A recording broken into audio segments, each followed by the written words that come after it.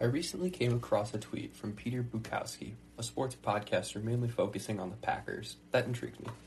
It read, "The funny thing about the Rams' all-in narrative is that they mortgaged their future for the fourth seed. It still took a ton being in all caps, of breaks to go their way to win. They're playing well, credit to them, but it still requires so much luck. Like Tart dropping an arm punt that was right to him."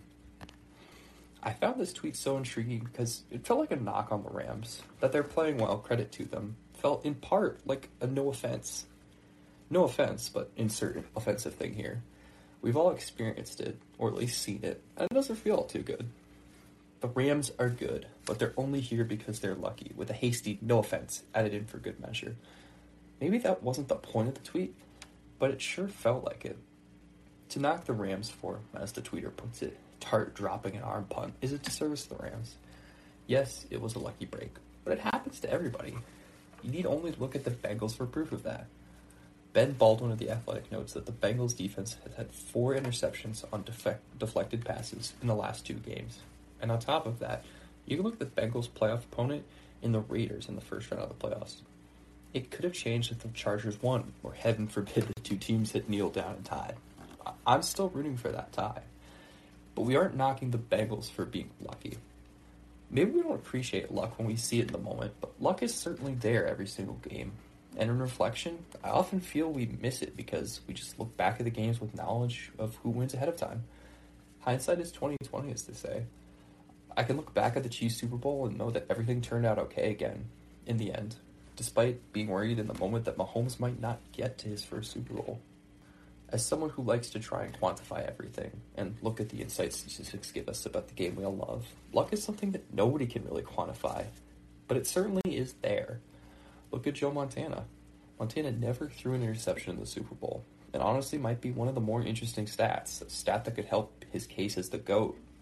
However, that stat, too, involves a lot of luck. In Super Bowl 23, with the 49ers trailing the Bengals late, Montana threw a pass that was nearly picked off, but ultimately dropped. A few plays later, Montana would make it a 13-10 game and would win it for the 49ers. Talk about luck. Nobody is immune to luck in football, not even my personal greatest of all time, Tom Brady. And it goes both ways, both good and bad.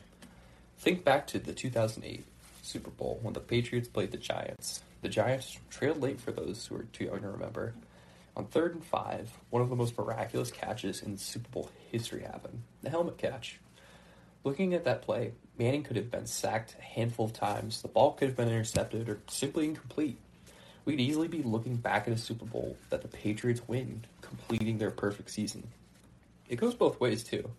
In Super Bowl 51, when the Patriots played the Falcons, they trailed with just about 2 minutes in the game. Tom Brady heaved the ball to Julian Edelman, but it was tipped by a Falcons defender. It seemed to be incomplete, falling and hitting the ground, but it actually hit a Falcons defender's shoe before being caught inches from the ground by Edelman. Talk about luck. And the Patriots dynasty got lucky in different ways too, not just the Super Bowl. In the run-up to Super Bowl 53, Tom Brady threw an interception down 4 with less than a minute remaining.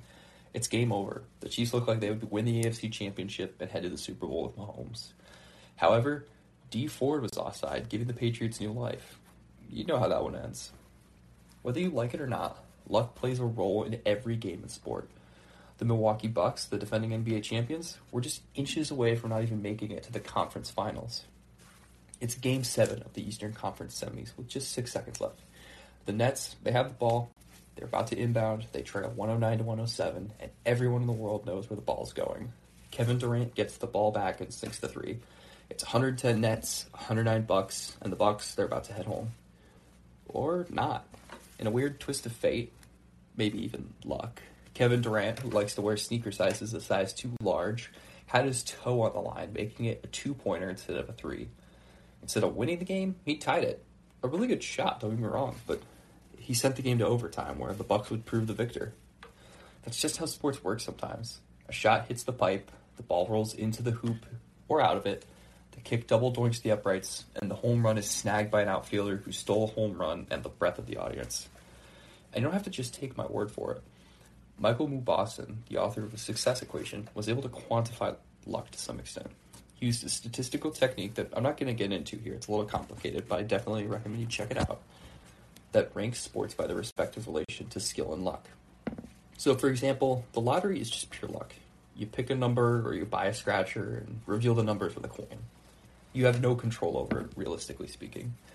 Chess is just the opposite. It's pure skill. The only person making moves for you is you, and the only person you're responding to is your opponent. Close to chess is basketball, then Premier League soccer, and then Major League Baseball, and finally football. Hockey actually ends up being the luckiest sport, but my point still stands. Luck is in football, and it's everywhere in sports, and honestly, it's probably in everyday life too, more than we care to think.